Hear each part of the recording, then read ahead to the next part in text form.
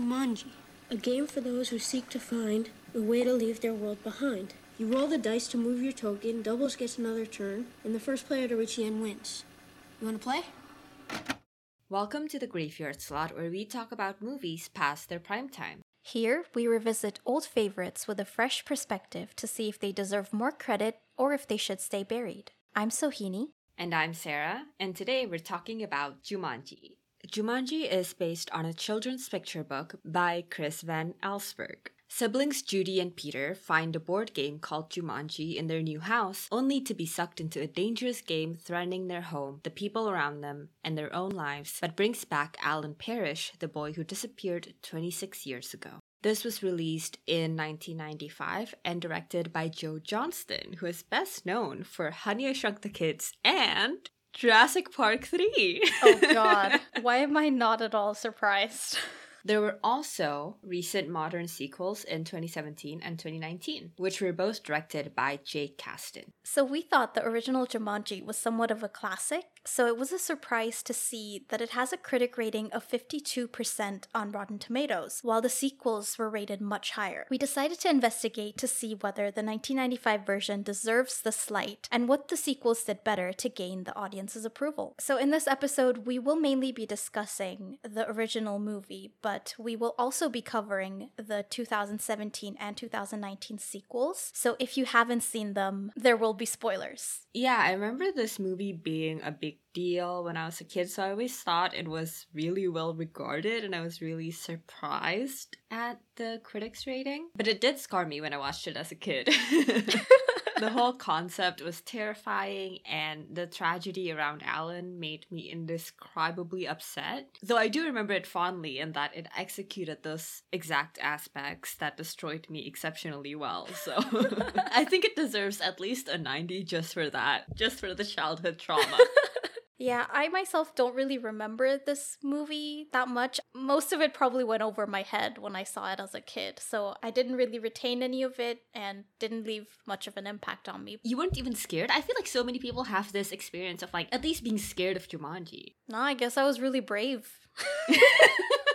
Wow, show off. I mean, I did watch and recommend 13 Going on 30, so what do you expect? But yeah, I also did think that it was a classic, and I thought it would be much better regarded than it seems to be. Especially, starring Robin Williams and everything. Well, one of the less than stellar reviews that I found was from Washington Post, and it reads, "The technology both overwhelms the human cast and stalls the narrative drive. Even Williams' manic energy finally flags." Ouch. I half agree with this review because I don't think the technology overtakes the movie. It's part of the charm of the movie, and I don't think it took up too much of it. However, I do agree that sometimes it does stall the narrative. But those are two different things. It does at times kind of stop the plot in its tracks, but I don't think it has anything to do with the special effects. I think it was just the writing. I would go so far as to say that without the technology, there wouldn't be much of a narrative at all. It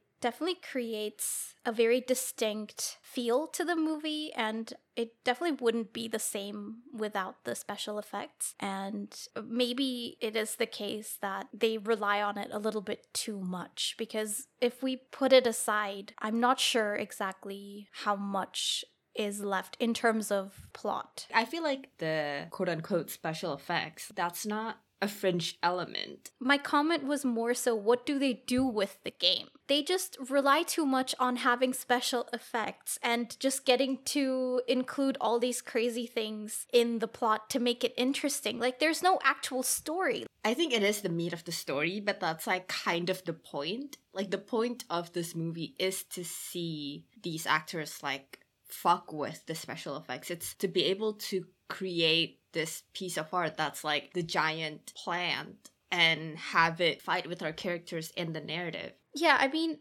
I kind of understand what you're saying, but it feels like they took such a free hand with the special effects that it's just how do we get from one effect to the next? I think where we differ actually is, to me, that's a feature of the movie instead of a bug. I can see that. The review I found was from Variety, and it says, "What's missing is a soul for this mechanical marvel." I actually disagree with this one. The complaints that I had were against the plot, but I do think that this movie does a really great job with the characters and their relationships, especially the relationship between Alan and his dad. If you take away the special effects, if you take away everything really, what remains is, in my opinion, a rather bare plot, but a really interesting exploration of a father-son relationship. And it makes for, I thought, a pretty soulful character. So I didn't really agree with this review. Yeah. As usual, we'll be discussing this movie chronologically, and we start with the opening scene, which is set in 1869. There are these two kids burying the Jumanji board game somewhere. And then we jump to 1969, where Alan Parrish is on his bike being chased by bullies, and he goes to the Parachute Company, which is a factory that his dad owns. I think his introduction is really well done. It's very simple. He's just cycling through the town, but he's greeting everyone by name, and everyone really seems to like him. But it seems that he's somewhat of an outcast among his own peers because, as you said, the bullies start chasing him, and his first instinct is to escape instead of facing them. And so I think they set up a very clear idea of who he is as a person and the trajectory that his character development will take. Yeah, but when his dad finally finds out that he's there because he's being chased by bullies, all his dad says is like, you should just stand up to them. Like, basically, like, don't be such a wimp. Yeah. Next, he'll be telling him not to cry. I do like that we get the sympathetic take on Alan as a kid, but at the same time we find out that Alan can be careless and not very kind because he seems to be friendly with one of the workers at the factory named Carl. And basically Carl has this shoe design and Alan leaves it lying around and gets it eaten up and shredded by a machine, which, you know, halts all production. And when they're looking for, like, who the fuck is being really careless at a fucking factory, Alan doesn't own up and Carl has to take the blame. And I like that we do start with, like, Alan isn't necessarily a great kid. I think it ties in really well with his dad urging him to be brave, because we see instances where, you know, he tries to face his bullies, for example, when his dad urges him to, but when his dad doesn't know, he doesn't necessarily always follow that same advice. And I think it's great that he's a morally gray character because that's where we have space for him to grow and become better. I also think that it's ironic that this factory is his safe space when his dad reiterates that it's actually very dangerous for him to hang around there, because it's like the same cause for him being an outcast is his protection as well, which I think also explains his complex relationship with his dad. I mean, we come to see that they do love each other, but there's also a fundamental inability to understand each other, and I think that's what this movie does really well in exploring. Yeah, for sure. It's definitely the heart of the movie. But outside, Alan gets beat up by the bullies, and after they leave, he goes into this construction site where he hears a drumming and follows it to this buried board game, Jumanji, and he takes it home. So that evening, Alan's dad is proud of him for standing up to the bullies, even if he got beaten up in the process. I don't think Alan stood up to the bullies. I think that's like the main problem here. The bullies just finally caught up to Alan and finally beat him up. But when he goes to his parents for help, his father is just like, oh, good, you finally faced them. There's that element of generational pride, right? We're all parishes and we have to be and behave a certain way. And maybe he's just seeing his kid the way that he wants to. And even if the reality is very different, he's just not really bothered to look beyond the surface, I guess. It just underlines the fact that his dad won't listen to him. Because it's not like he lied. That's very true. But yeah, the dad just says that Alan took it like a man. Ugh. You know, on the subject of generational pride, they tell Alan that they're about to send him to a boarding school. But Alan doesn't want to go, so he mouths off to his dad and says, like, if you love it so much, why don't you live in it? And the dad is like, I did. Because he had just finished talking about how he went there and his father went there and blah, blah, blah.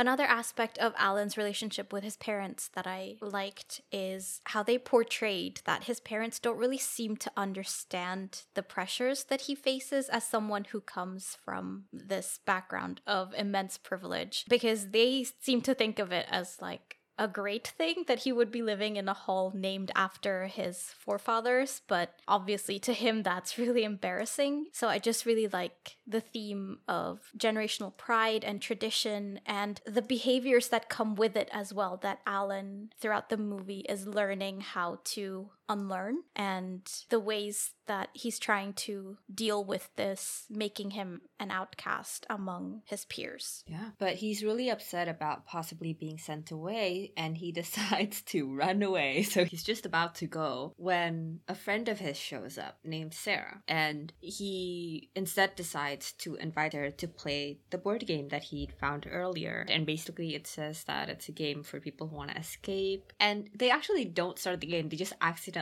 do, and Alan immediately says, "The game thinks I rolled," which freaks Sarah out, understandably so. I actually found it really interesting that it's not even a conscious choice for them to start playing. It just happens really inadvertently. And I like how the game pieces snap into place by themselves instead of them placing it on, because it's almost as if the choice to start playing isn't really in the player's hands. It's like the game has some sort of control over it all. And the drum beat almost sounds like a heartbeat, like it's a living thing.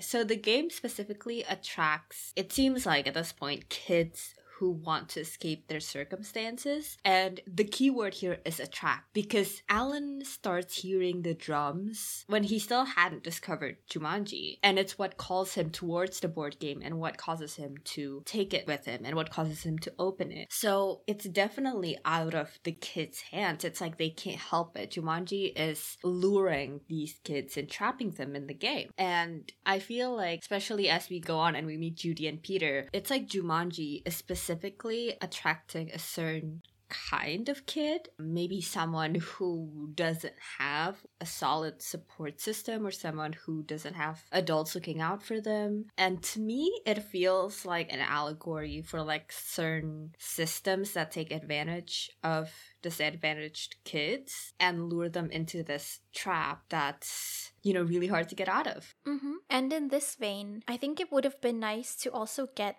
some insight into why Sarah can hear it, because she just sort of appears and starts playing, but we don't really ever understand what it is about her life that she wants to escape. We barely get to know anything about Sarah, and I think that's why Sarah is the weakest point of this movie and the weakest character. I really dislike the writing for her character and just her character in general, and I think that's what it is, because we don't get to know anything real about her. We don't even know why she was chosen by Jumanji. Yeah, agreed. After they roll, there's always like a couplet or a saying that shows up on the board game, and Sarah says something about wings, and meanwhile Alan says, "In the jungle you must wait until the dice read 5 or 8, and then he gets sucked into the board game." And it's very traumatizing to look at, I'm sure. And Sarah starts freaking out, and then bats come for her, and that's how Alan perishes.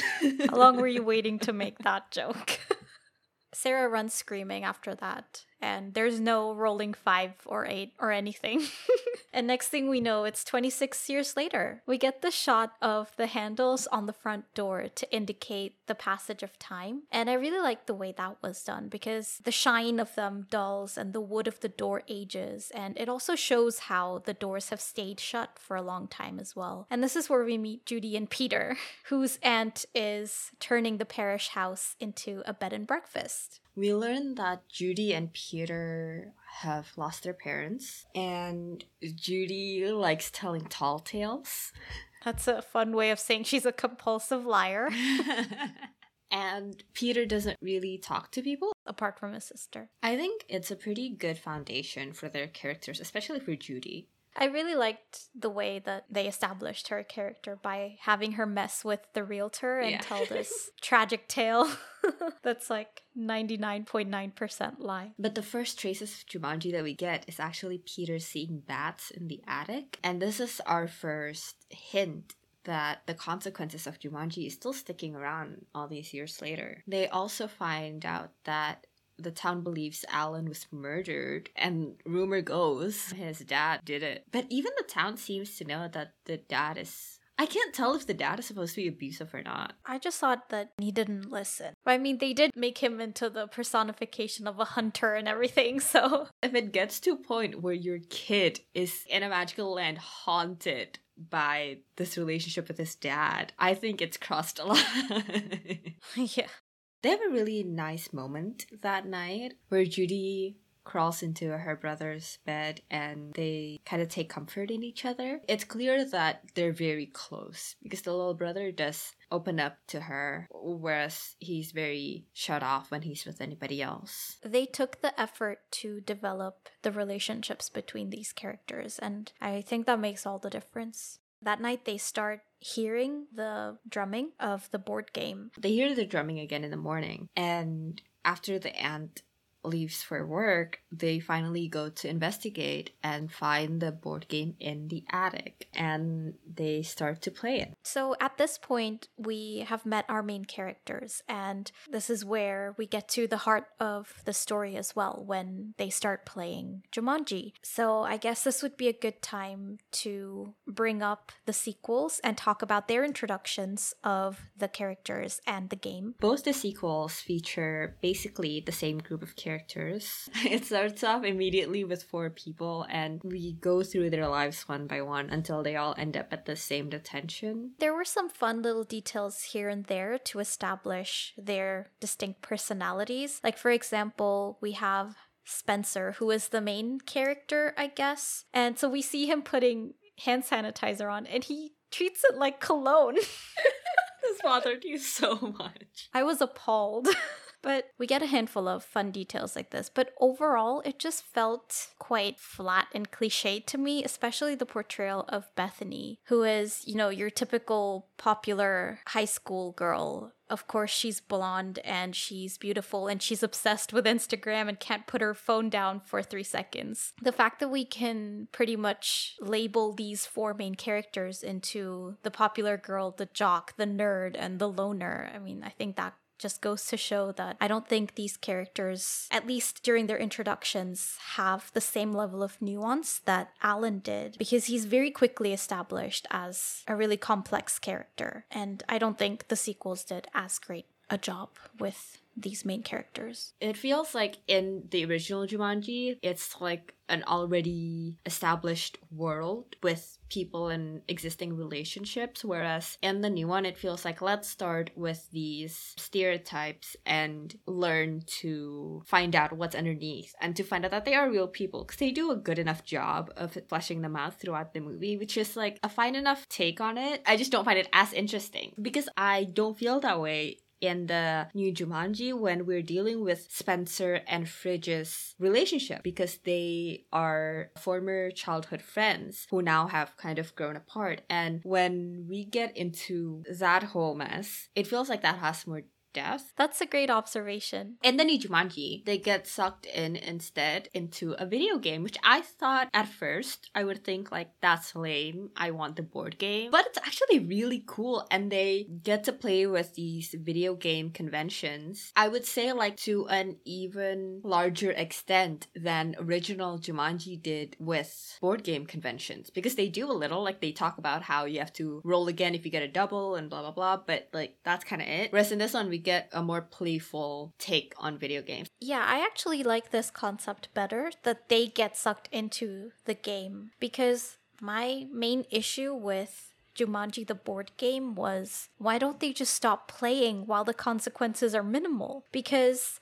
say you release some bats into the world and yeah, they don't belong in that climate, but you can still deal with it. But like, they just keep playing and making it worse and worse, and it just doesn't make as much sense to me as when you're trapped in this completely different world and you have to keep playing to get out of there. I think the stakes are a lot higher in that case. So I really liked this take on the game and, subverting what the original one did. I completely agree with you. Although, now that I think about it, here's my take on it. If the Jumanji board game is supposed to be an allegory for certain systems or societal structures or whatever in the real world, then maybe it's supposed to be like, you always think you can just do a little more, or like you don't know how deep you're in until it's gone too bad. I think maybe that translates well enough into why the kids keep playing. Yeah,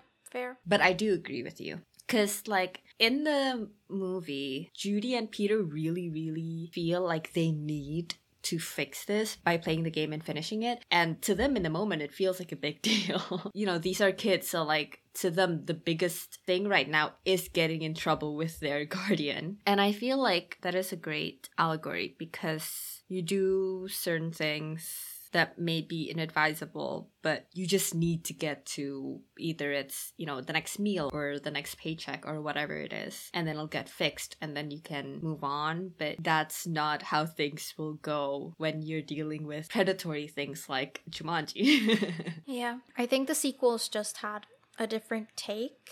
Yeah, this isn't a bad thing about the sequels, but I think the sequels have Jumanji as a tool for the characters to grow, which is a good thing. These movies are more character driven than you would expect, and it's great. But Jumanji is just a different narrative tool in the sequels than it is in the original. Yeah, I got the sense that Jumanji as an entity was much more malicious in the first movie, because I think Judy has a line that goes along the lines of, we have to fix this, so we'll keep playing, and there's no skill involved anyway. This game is literally just about rolling the dice and then waiting on chance for whatever horror is coming next. Whereas the way it's portrayed in the sequels, it's more like it's challenging you to grow and to realize your strengths and who you are as a person. And it feels much more helpful.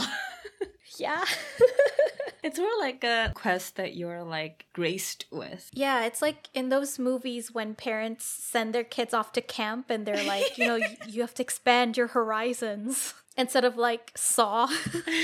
Yeah. And the characters in the sequels are like traumatized by it. But I'm not scared of Jumanji in the sequels. It's just a very different Jumanji. So I do think that the allegory that I was talking about doesn't translate to the sequels. In the sequels, the characters are way better off after Jumanji. And in the original, they're not. Considering everything, the approach that they took and the tone of the movie, I think this portrayal of Jumanji just worked. Like, it's not bad, it's just different. One thing that we missed is that one of the introductions is of a kid in 1996 who first gets sucked into Jumanji. Yes. So the first kid isn't actually Spencer and his friends, but this kid named Alex, we learn later. And the fact that he finds, or like rather his dad finds the game in 1996, Alan did such a bad job of getting rid of Jumanji. Meanwhile, before him, it was hidden back in the 1800s and he didn't find it until 69.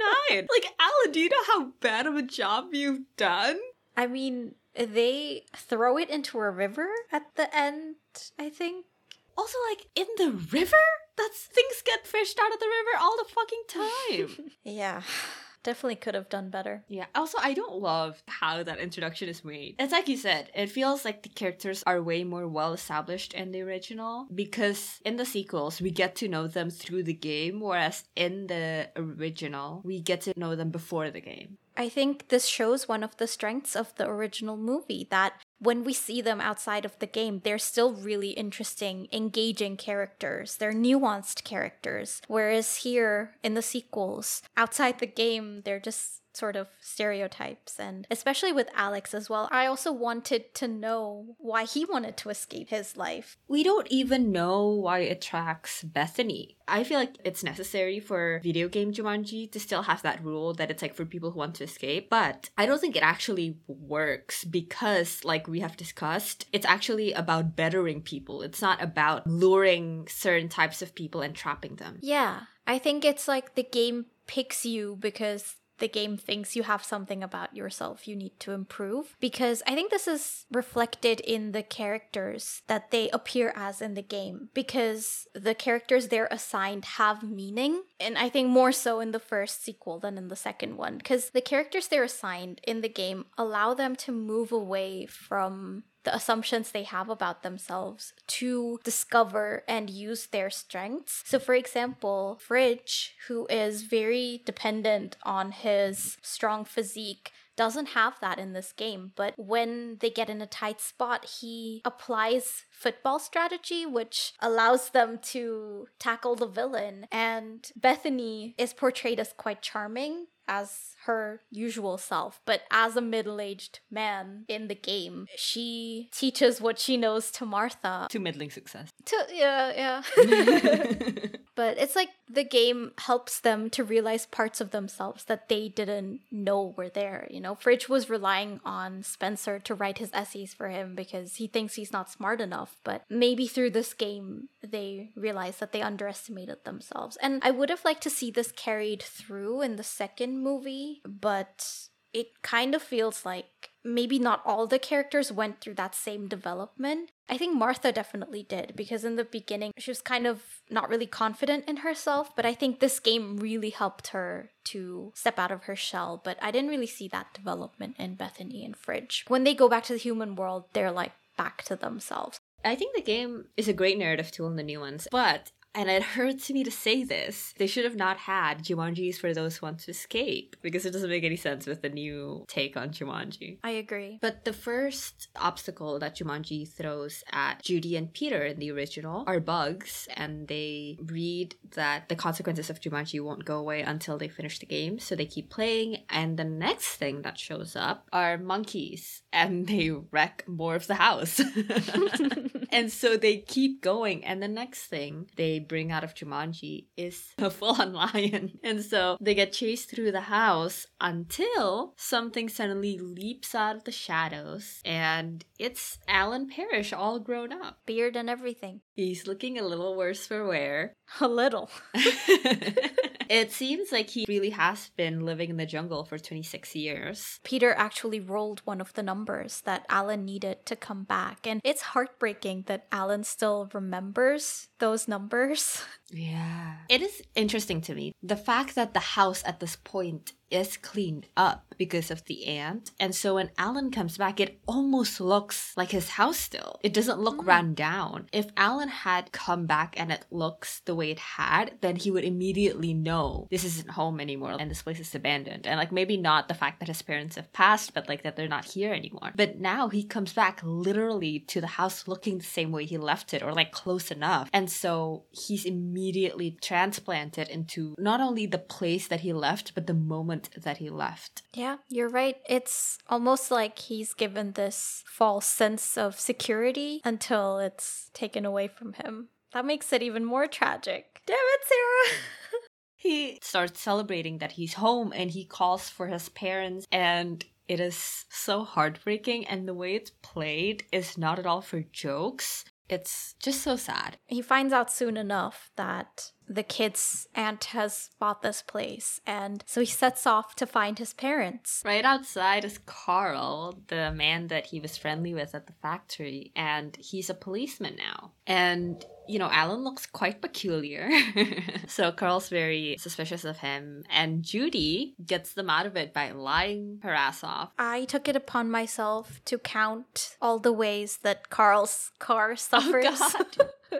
Carl's car goes through it in this movie. Reminded me of Jackson and Hannah Montana. I think Jumanji has a particular vendetta against Alan and Carl's car. In this scene, first of all, we have Alan jumping up on it, and then the monkeys fire a shotgun through the roof. So that's ways 1 and 2. More coming up. And the monkeys drive off in the car. At least it distracts him from Alan and the kids. Seriously, throughout this movie, all he's doing is like chasing his car most of the time. Alan does get away, and he goes to the factory that is also abandoned. On his way there, actually, he sees that the city is not doing as well as it used to. A lot of businesses are closed down. A lot of people are not doing so well. And someone is squatting in the office of the factory. And he is very kind to Alan. And he explains that everything else in the town kind of went downhill after the factory folded because Alan's dad put all of his money into finding Alan and, it never paid off. Which is very sad because it seems like this is the first time Alan finds out how much his dad loves him and cares for him. I think the scene with the man showing Alan so much kindness when he doesn't even know who he is, I think that's one more instance of this movie being much more human-centric and much more focused on the relationships between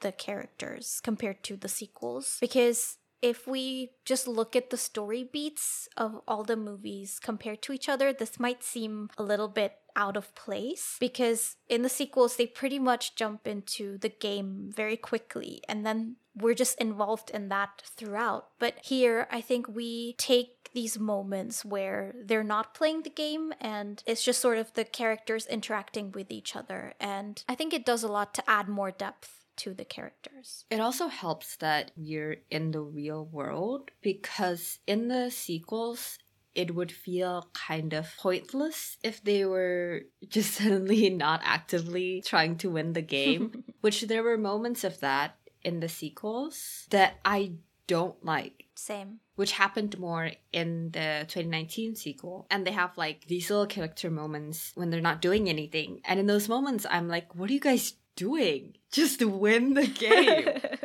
In real life, you would need to take a break, but it doesn't seem like that's an issue for them in the video game, especially because we have gone through this in the 2017 sequel and there weren't really moments like that. Like there were some, but they weren't super long. And this is why I think I like the 2017 sequel better, because I think they weaved the character growth with the progression of the video game quite well, whereas in the 2019 sequel, they needed to find these moments to take a break to have those character moments, and it happened less naturally. You're right. I also think the character development in the second movie, they had multiple different strands with different characters interacting with each other, and they wove that together as well so that it wasn't like one thing had to be resolved at a time. But in the third movie, I think they didn't manage to do that well either. It felt very much like they had one storyline that they wanted to neatly tie up in a bow before they could move on to the second one, which then meant that they spent much more time on one than they did on the other. It just ended up kind of doing a disservice to some of the characters. Yeah.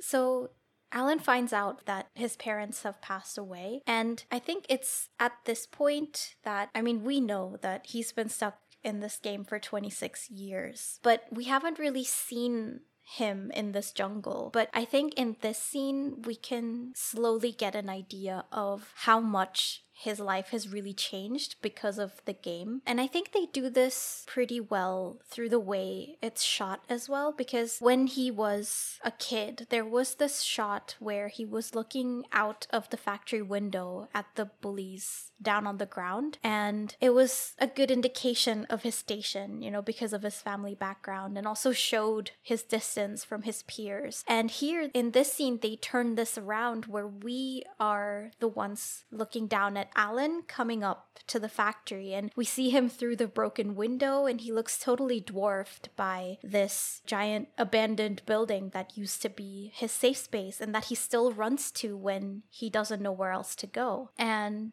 once he goes into the factory and he sees it's been abandoned, he picks up something from the ground, and I think it's this part of a shoebox or something, but it's got the Parrish logo on it. And when he picks it up, the dirt and dust falls off it the same way that it did when he found Jumanji and dug it up. And again, I think it shows how the tables have turned, because now he's unearthing these remnants of his own life the way he unearthed Jumanji all those years ago. Except to him, it probably wasn't even all that long ago. Everything has just turned on its head because of this game. That's an amazing read. You're absolutely right. But yeah, Alan visits his parents' grave, and it's a heartbreaking thing.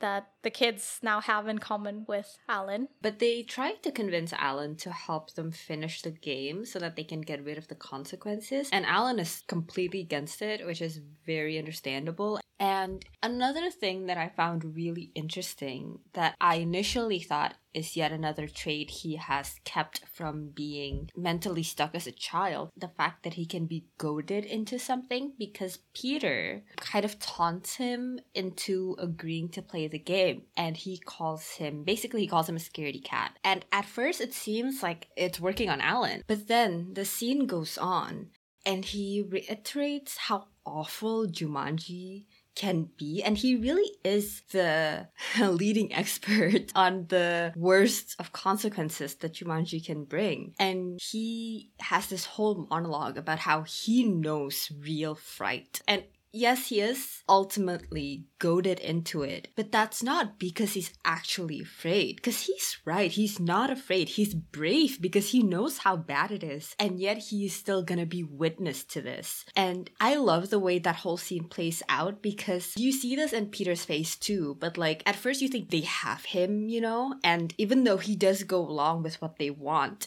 now it is no longer a weakness of Alan's that he is pulled into this game. It is rather a strength that after everything, he will once more go into the lion's den. And I thought that was a great character moment for everybody. Yeah, I think that's a great interpretation of that moment. I think I had a somewhat different perception. It totally made sense to me that Alan would be incensed when Peter accuses him of being afraid, because this is a sensitive spot for him considering his history with his dad. And yeah, it does also make sense that he's annoyed because he knows better than anyone how terrible this game really is. But I think it is undeniable that this accusation also ties into his image as a child and everything that his dad told him about facing things he's afraid of. And especially considering the fact that he's been stuck in this one place for 26 years and so hasn't really had the chance to mentally and emotionally develop in a stable way. I do think that a part of him is still that child that doesn't want to be perceived as cowardly because that's what his dad encouraged of him. So for me, this was more that he's still in that place mentally. I see that too. Another thing I like about this scene is I saw it in a lot of ways as a moment where we see that Alan has grown. When he says he knows real fright, it's like he always thought fright was that feeling in his stomach when he saw bullies, when he saw his dad, when he faced all of these things. But now he knows that was nothing. The whole concept of fright has changed for him and grown. And I thought that was a really great detail in either reading. I think that is present there. Yeah. So they do try to play the game, but when they roll, Jumanji doesn't do anything and they realize it's not their turn. It's Sarah's turn because this is the same game from 1969. And they go to the house where Sarah used to live. Sarah doesn't react well to Alan showing up on her doorstep, and Alan just sort of manhandles and threatens her into playing, basically. And I suppose a part of it could be his lack of social skills, considering he's been trapped in a jungle for 26 years. But a smarter way to make her play would have been nice. The way Alan was persuaded told us a lot about his character, but I think we're continuing this thread of not really knowing anything about Sarah or her motivations or anything. Yeah. When Alan is talking to Sarah through the gap in her door, it's shot really tight on his face. It comes off quite terrifying. He has this really somber, serious look on his face, and it's clear that, he's taking this very seriously. And I really like this thread we get of Alan's resentment towards Sarah. And in the shot that I'm talking about, you can see kind of the anger in him. It feels like he's this ghost from Sarah's past coming back to haunt her. And not only that, but here for revenge is a very simplistic way of putting it, but it's coming back to bite her in the ass, right? And it's quite a sinister start to their relationship. And like you said, he kind of forces her into joining the game, and the part where he tricks her into rolling the dice, it was a smart trick, but it was a devious trick. Yeah. Like, they don't play it as a, like, victorious thing for the viewer. He laughs in her face.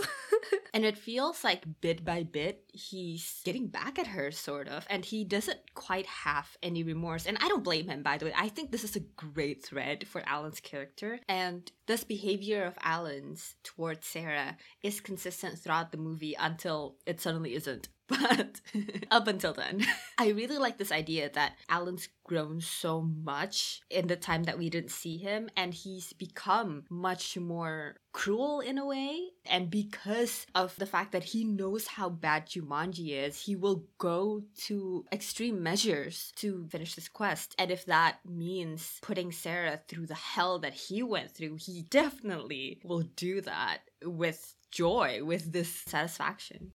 Yeah, I actually hadn't thought about it that way, but that's actually really interesting. It's almost like, you know, when you're playing a regular board game, not a killer board game, if you're on the losing end, sometimes you become annoyed and a sore loser, basically. This is like a more extreme version of that because of all the horrific things Alan has had to face. The way that you read it, it's like even more subtle ways of showing the way that this game has taken over his life and over his identity, because he's basically lost everything that he felt towards Sarah, and it's more that she's just another tool now for him to finish the game. And while it's a great way of developing Alan's character, I think they totally missed out on developing Sarah's character, because I didn't like her attitude one bit. I think there was no nuance there. Maybe if Sarah had tried to make things right, if she had been even a little bit more remorseful even, it would have made her a more sympathetic character. And I mean, I could sort of begin to see her perspective because they were both alone in this 26 years, but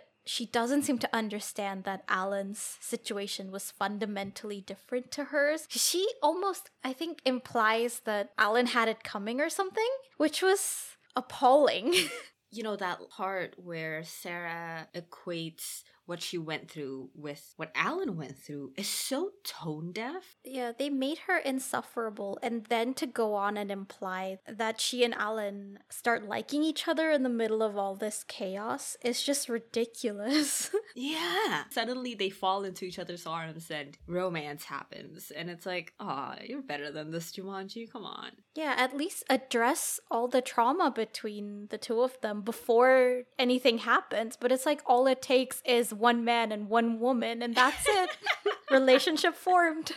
Compare this, for example, to the sequels, where Spencer and Martha end up developing a romantic relationship. And it works, you know, the fact that they learn about each other through this journey and they develop a bond, it works well enough. So you could do that, and I do quite like it. But that doesn't happen between Alan and Sarah. My general opinion is that the first movie did better in terms of character relationships, but definitely when it comes to the romantic aspect, I think the second movie did do better. I just think it's a shame that it seemed like they didn't really put that much effort into this relationship in the third movie. So what happens there is that the characters go back into the video game, but there are two new characters, one of whom is Spencer's grandfather, Eddie, and Eddie's friend, Milo. I thought they were such a fantastic addition to the cast. The trouble with this is that they spend a lot of time developing the friendship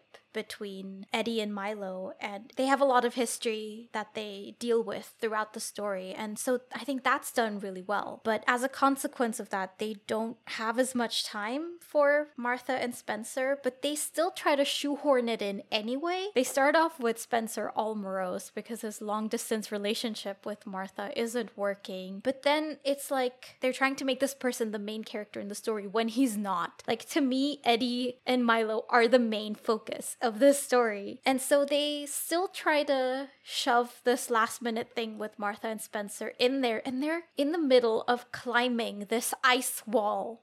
When out of nowhere they start having this heart-to-heart about what went wrong, and it was, I'm lost for words. Yeah, it's ridiculous. Ridiculous doesn't even begin to cover it. My problem with the whole scene is actually the conversation itself. I think the first sequel actually did a pretty good job of taking pretty simple concepts or issues, and even if they don't dive too deep into it, they didn't do this either. Like, it's such a superficial take, and Spencer's just like speaking his feelings. He was like, well, I was feeling this way and I was feeling this way, and Martha is like, well, this is the solution. So now we're okay, right? And like, that's not how it works. And I quite like the idea that in this second sequel, Spencer is depressed and he voluntarily goes into Jumanji, which is like all around stupid, but it is a compelling story. It's almost like an allegory for being suicidal, right? Even if we don't go that far, it's wanting to be somebody else. It's finding your own life so bleak that you would rather live in this video game. I think the whole thing is really interesting,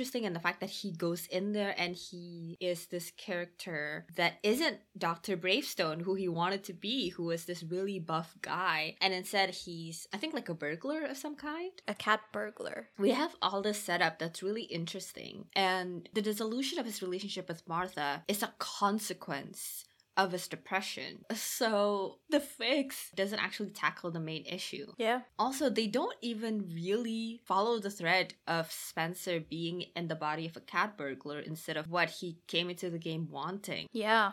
Ugh. And it was such a good device. They just kind of don't do anything.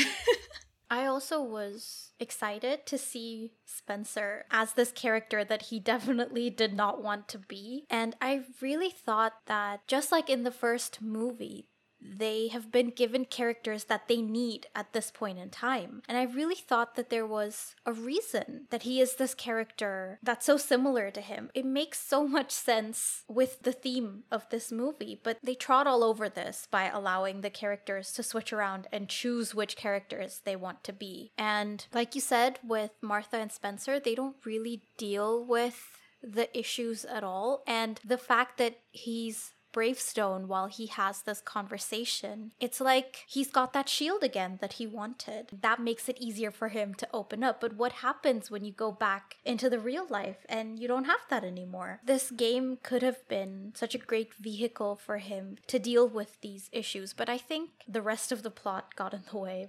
On that subject, I think the fact that they can just switch around bodies voluntarily is the point where, like, Jumanji has become even less and less threatening. Yeah. It becomes less of an obstacle and more of a vehicle for our characters to have an adventure that they have fun in instead of a looming threat. And I quite dislike that. I think the first sequel walks the line perfectly between less scary but still definitely very dangerous, and the second sequel, I think, loses its footing halfway through. You're right. If we're talking about the characters in the third movie, I think they just had one too many characters, and a super obvious fix would have been to not have Alex in this one, but they shoved him in the cast anyway, and as a consequence, Bethany ends up as a horse. I wasn't a fan of Bethany in the beginning, but as the movie went on, I started to really like her character. I thought they did a great job. And so this time around, I thought she would save all of them, honestly, because the way they were going with the two grandpas, they were losing lives so quick. I was like, okay, Bethany's gonna come in and save them all. But they made her into a horse. And that was just... I think the horse was just, it was a cop-out. Whichever character they didn't want to deal with at the moment, they turned into the horse. So initially it was Bethany, and then when the body switching happened, they made Milo into the horse. And at this point, he and Eddie had sorted out their issues. So it's almost like, okay, we're done and dusted. We're done with that storyline. So we're gonna shove him into this character who can't speak now into that role. It felt like they didn't treat the characters with the respect that they deserve, honestly. But yeah, with Bethany, I like the idea that initially she's portrayed as very superficial, but we see more of her character, and it's like these things that we automatically dismiss as superficial can also exist as a part of a well-rounded character. Like, just because she's attached to her phone doesn't mean she doesn't have other aspects to her character either. Yeah, same. In the original Jumanji, it's Alan's turn, and he brings about a hunter of some kind, and he calls the hunter Van Pelt, who immediately starts shooting and chases Alan out of the house. Actually, when he comes back around to the house, Sarah kind of like gives him a hard time about like, why does this Van Pelt dude hate you so much? Alan says this line, something to the effect of, how do I know everything about me offends him? I don't understand the guy. And this is a really interesting thing we learned about Van Pelt. But they keep taking their turns, and what comes out next is a whole stampede of rhinos and elephants and zebras and a pelican that actually steals the board game away from them. Yeah, it's interesting that Alan blames Peter for not rescuing the game when just moments before they were trying to escape and run for their lives. And it's almost like the game becomes bigger than all of them, you know, more important than their own lives. And Peter does end up risking his own life to save it in the next scene. At this point, they run into Carl, so Alan lets himself get arrested so that Van Pelt won't actually get to him. And while this is happening, Peter is trying to take his turn, and the next time we check on him, he's slowly turning into a monkey, I think. I love that part because they're like, Peter, what did you do? Did you try to cheat? And he's like, no, I just tried to make it land on 12. So there's a lot going on at this point. Basically, there's mayhem in the town because all of Jumanji's creatures are wreaking havoc. And the kids and Sarah find themselves in a bit of a hostage situation in the supermarket because Van Pelt wants to take the board game as bait. Alan gets there, and we have some Home Alone style hijinks. The way Alan gets there, though, is the interesting part because he is in the car with Carl and he finally confesses his identity. He tells Carl who he is, and it's this really nice moment where Alan finally apologizes to Carl, you know, for not owning up to being the one who like halted production at the factory. Yeah, and got Carl fired. It definitely must have been a moment of closure for him. But yes, they do get out of Van Pelt's clutches, so they get back to the house, which is where we get kind of our final shebang. Before we get there, there's this moment between Alan and Peter where, you know, Alan has learned that Peter tried to cheat and that's why he's half monkey at this point. And I do like that Alan first resorts to his dad's usual method of being harsh with Peter and telling him off. But then he realizes that that's not so great. As we were discussing before, it's that idea of the things you inherit from the previous generations. And it's not just wealth and your name and whatever. It's also these behaviors that sometimes you have to unlearn. And it's kind of nice to see Alan slip up and then consciously change his approach and be more sympathetic. And it's like he's being to Peter what his dad couldn't be to him. Yeah. In that moment, he must suddenly remember what it feels like to be in Peter's shoes. And what you need in that moment isn't like tough love or anything, but compassion and forgiveness and comfort. The fact that he repeats the words, face it like a man, which is like one of the last things his father said to him, and the fact that he articulates specifically that he doesn't want to turn into his father, it's just like a thread that is so strong throughout the film. We see it in the final showdown as well, and at this point they've already faced more obstacles, namely a flash flood and the house being taken over by vines. The whole house looks like a jungle by this point, and it's almost like the jungle in Jumanji is following Alan out. And if we go along the lines with the allegory you were talking about before, right? The game representing this thing that you fall into and you don't realize the true extent of it until you're too deep into it. It's almost like Alan is trying to escape and he's physically out, but it's still following him. He still can't truly escape it. Yeah.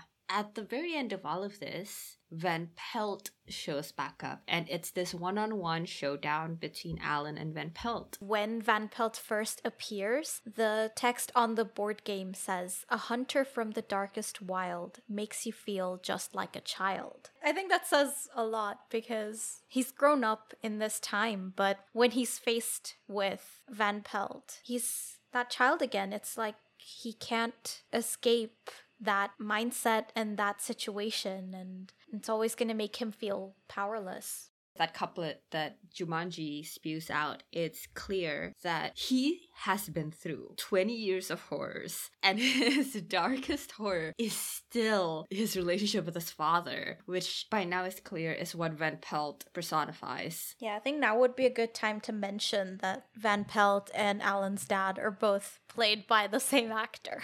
I feel like the realization dawns on the audience slowly as well. But in this final showdown, he says something to the effect of, I'm standing up for myself now and I'm facing you. And I do like that the fact that the dad has been saying, like, be brave, you just gotta face it, about like bullies or whatever else in his life. And the real thing that he should be standing up to is his own father. And Van Pelt actually responds to him with the line, you're finally acting like a man. Ugh.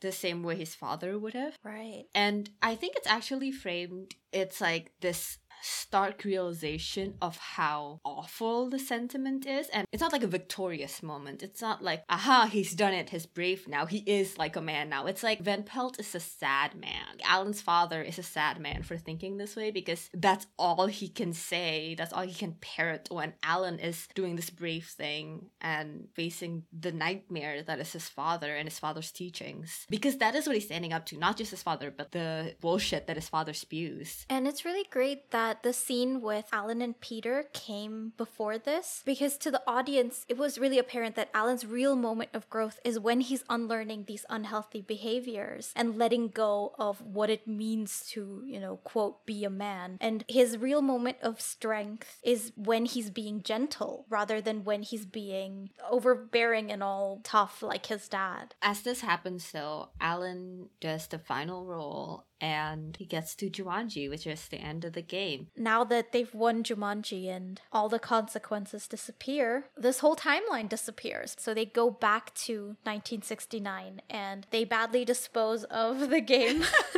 Alan easily makes up with his dad, who is very nice all of a sudden. And then we jump forward again to when they're adults and now they're married and about to have a baby, and they meet Judy and Peter. So the mechanics of the ending are different in the sequels. In the first sequel, they all go back to their respective times, and in the second sequel, it ends with, we found out that Milo, one of the older guys, is sick, and he decides to stay in the game. And the thing is, in the first sequel, they had a similar thing where Spencer kind of contemplates staying because he likes who he is when he's Dr. Bravestone. And Martha disabuses him of this notion because it's not right. But in the second sequel, Milo chooses to stay and they let him. And it's played as like this beautiful send-off. I was really upset by that. The fact that they even entertain this idea is ludicrous to me. He's running away from death and you can't do that. And the fact that he's found this loophole to stay in the video game so that he doesn't have to die is yet another issue. Dying is a human experience. They could even explore the whole idea of if you can no longer have a human experience, you are no longer human. And that would have been a really interesting topic to touch on. We can't just escape our suffering. It's hard to live, but that's what it means to live. Yeah, I agree with everything you said. And I think this would have been a great place for Spencer's character development to show, because he not only had the same temptation in the first sequel, but he also willingly went into this game. In this movie, we would hope that throughout this movie, he would come to the realization that he was wrong and that no matter how difficult things get, he can't just escape into this hollow life that's not really his. And there's more value in facing whatever's ahead rather than just try to hide behind this fake persona. And so him explaining this to Milo would have been such a great full circle moment. That would have been the closing to his arc. Even Eddie, after being Bravestone and having all the dexterity and energy of youth, when he comes back out of the game, he realizes what a privilege it is to grow old. And neither Milo nor Spencer have this same degree of development. And I mean,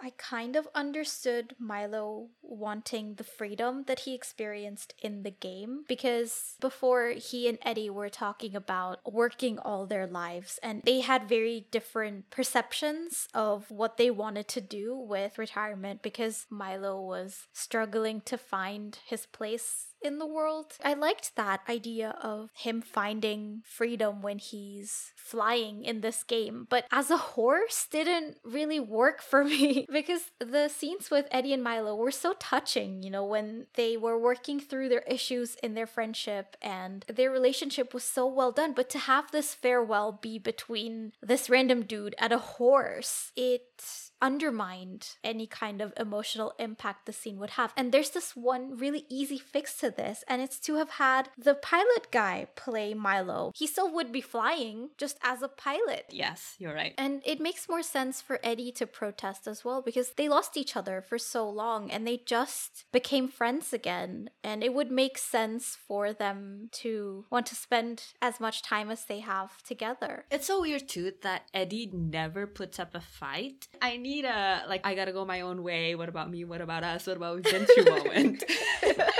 One thing that they don't address is Milo and Eddie saying goodbye to each other as video game characters. To me, it's like he's seeing his friend for the last time and he's a horse. We just can't get over the horse of it all. I think we said everything that we can. Wow.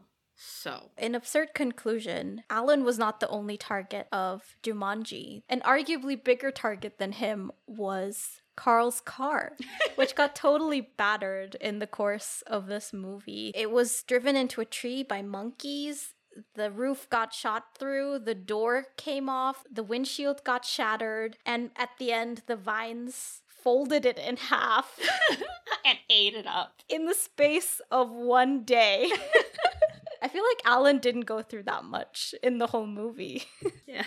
So, have your opinions changed? I guess going into this movie, my hopes weren't that high because it's very rare, for a sequel to be rated higher than the original movie. And having watched it now, I think the original movie and the sequels each have their respective strengths.